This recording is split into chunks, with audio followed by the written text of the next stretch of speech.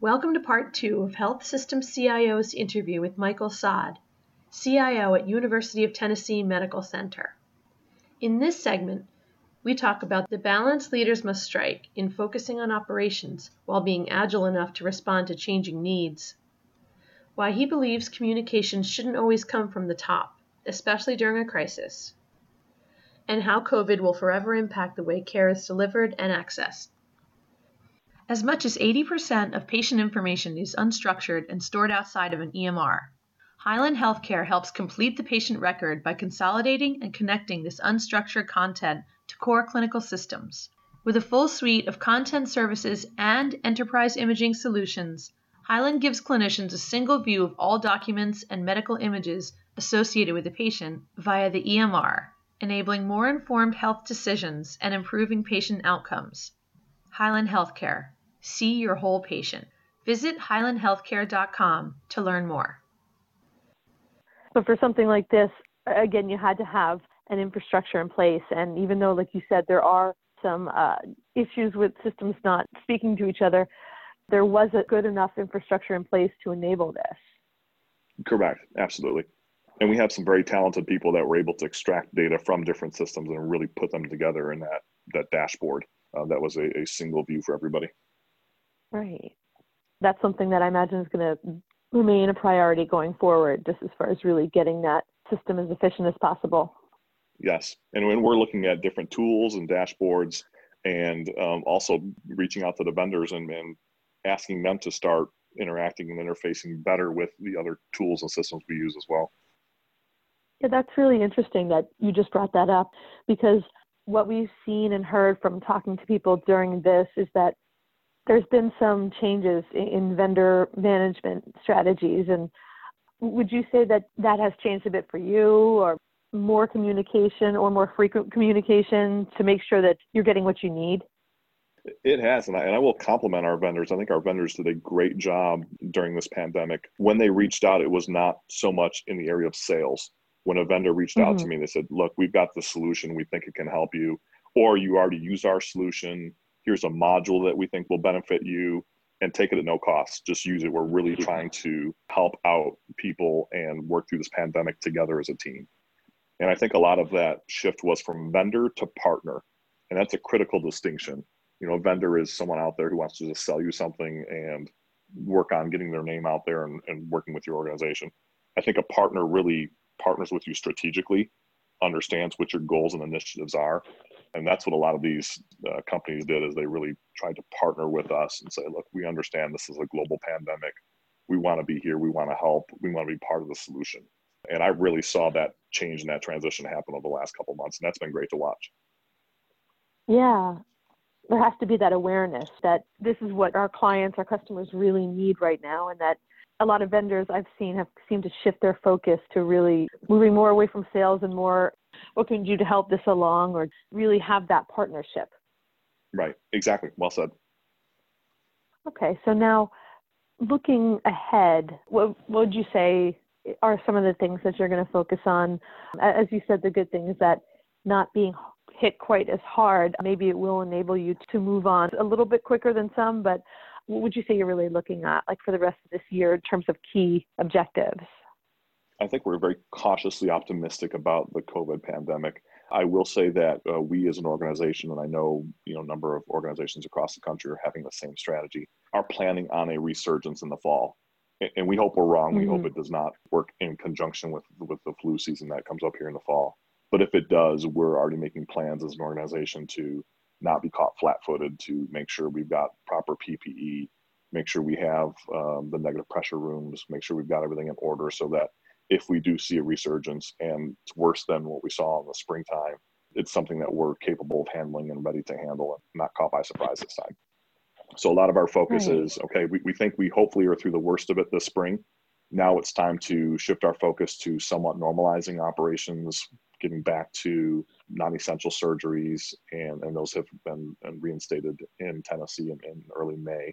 So we're now back to that and getting our volumes back up, but also keeping a close eye on, again, that data that we talked about, the statistics, the trends. And if we start to see an uptick, we can quickly react to that and not be caught behind, but react to the data almost real time now. Right, right. Yeah, that's so important. I'm sure that for a lot of organizations, disaster preparedness looks different now. Or, I mean, I know that it Yes. depends on the situation too, but I'm sure that there's a lot of tweaks that are being made to planning. Absolutely. And you have to almost have your foot in two different canoes, right? So you've got to have your foot in the, if the pandemic does get worse, we're ready to be agile and shift to supporting that. But at the same time, we have a hospital to run where there's revenues we need to focus on. And we have to make sure we are back up to the sustainable volumes that we can get to from a hospital perspective and a health system perspective. So then you're also focused on that side of it too. So it's kind of a delicate balance of focusing on the operational aspects of the here and now, but also knowing at any minute that can change, and being ready and being agile and being able to support that if and when that happens. Right. And that leads into another area I wanted to talk about, which is leading through difficult situations. And there's no exact playbook, of course, but what do you think are really some of the key things that leaders can do or should do to guide their teams during really difficult times? Yeah, I think there's two things that I have found that have been helpful during this crisis. And one is communication. And I know we already touched on it as it relates to work from home, but it is absolutely critical. And that is a make or break for the team. I think you cannot over communicate during times like this. It is essential to communicate what is happening because the information changes so rapidly right now. And it's communicating, okay, what is the strategy? What do we need to focus on today as a team? What is our strategy over the next week? What is our strategy over the next month? And some of that is being able to react quickly to the situation on the ground. So I think communication is absolutely key. And it's not just communication necessarily from the top down. You need to enable your other leaders to also go out and communicate with others because there's a limited audience that I can reach. I have calls with the entire department. I have emails that send out to the entire department, but I'm not there managing each employee directly. And they have managers, directors that do that. And those folks need to be empowered and need to be challenged to make sure you're communicating with your teams. So top down is important to share that vision and to share that strategy and some of the operational work. But it's really, I think, even more important that the next level down, that middle management layer, communicates very clearly to the teams as to what is the vision, what are we focused on, and what do we need to do today and next week. Right. And I will say another positive of this pandemic is I have seen leaders step up and shine because they've been given opportunity to do so. There is so much work, there is so much happening right now that one person can't do all that. And that's typical of any team. The team is not made up of one person, it's made up of everybody together, working together as a unit. And, I think more so in times of crisis, it's important to have other leaders step up. And it's been excellent as a leader to watch others mature and grow through this and to give them opportunities to have some exposure, to work with teams, and to see their excitement and passion and their care for our patients and our staff as well. Yeah. So it seems like it's really establishing that culture where you have communication, where people are empowered, and it really speaks to the need for those building blocks. Yes, very much so. Okay. And prior to this, had you been through any kind of natural disaster or anything that gave you some experience as to what it would be like, or have you been lucky so far? I can compare this to a couple other things, but I don't think it's a fair comparison. We had the East Coast power outage that happened. I don't know how long ago that was now, maybe 15 years ago. I know you're familiar with that too, where the entire East Coast lost power and that was out for a couple of days. But this is very different in the sense that this is a global pandemic. That was regional. That was just impacted the United States and just a specific portion of the United States. This is a global pandemic. And I think this instilled a lot more fear into people and different reactions. Mm-hmm. We had staff that, for a number of reasons and for all the right reasons, were concerned about their safety. And we had to be very cognizant of that and make sure we were establishing a safe work environment for people on our desktop team and our network team, our telecom team that still had to be out working with people and setting things up. So it's very different and unique, and there is no end in sight, right? So I think we're all hopeful that a vaccine will happen and that will truly put this pandemic to rest. But we don't know at this point how long this will last or what this will look like, whether this does fizzle out or whether this is a resurgence in the fall. And so I think it's very, very unique in that this is really something that is different for all of us. And there's some past experiences we can draw on, but in some ways, this is uncharted territory, and so we have to work through it together as a team. Yeah. Yeah, it's true. There's other tough situations you're going to go through, but it's not fair to compare anything to this because it's such a different animal. Sure. It is very, very much so.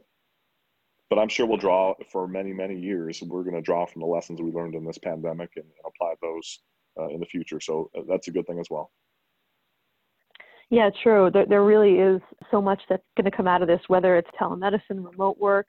Things have changed, and those are positives, certainly. But when you think about where the industry is going, and obviously COVID has just put such a strain on everything, but do you see healthcare organizations being able to move toward recovery? I do. There will be a new normal. I don't think we're going to return to what we all remember as, quote, normal. I think there will be a new normal. I think that new normal will be a hybrid. I think it's going to be a hybrid of the in-person care that we're used to. But I think you're going to see now an explosion, even more than we had before, of technology such as wearables. I think that's going to be important as we shift to a telemedicine type of environment. Analytics clearly is going to continue to be at the forefront of everything we do. So while some of those were already moving forward, AI, other technologies were moving forward at a certain pace, I think this will accelerate the pace at which a lot of those technologies now will be developed. And I think you're going to see a lot more capital infusion into those areas because people see a lot of potential now in healthcare that maybe they didn't necessarily see before. So I think this is going to accelerate the use of technology. Again, I think this is a very exciting time to be working in the technology field in healthcare. I mean, technology is literally transforming healthcare as we know it today. And we've got a lot of opportunities to be part of that. COVID is a terrible pandemic and something I know none of us wanted to go through. But as with everything else in life, I think there's a lot of silver lining in here that is going to really change the way healthcare is delivered. I think delivery is going to change. I think access to healthcare is going to improve, which I know is an issue in both the urban and the rural areas. I think access to healthcare will improve. And I think this is going to have an acceleration that we haven't seen before in the use of technology in healthcare. And I think that's an exciting thing. Yeah, I agree. All right. I think that covers what I wanted to talk about. I'll definitely follow up if I have any other questions, but thank you so much for putting aside the time. I know everyone is crazy busy, so it's really appreciated. Well, thank you. And I appreciate all you do too. You all release some tremendous content, which is very helpful for all of us that are in the trenches and working through things. It's great to see what peers and others in the industry are doing. So I appreciate you and your organization putting out relevant content and continuing to keep things fresh for all your readers and listeners. So thank you for all you do, Kate. You do an amazing job, and I appreciate the good work that you all do. Great. Thank you so much. It's great to hear. Thank you for listening to this podcast from healthsystemcio.com. To hear other podcasts, visit our website or subscribe to our account in iTunes at healthsystemcio.com/podcast.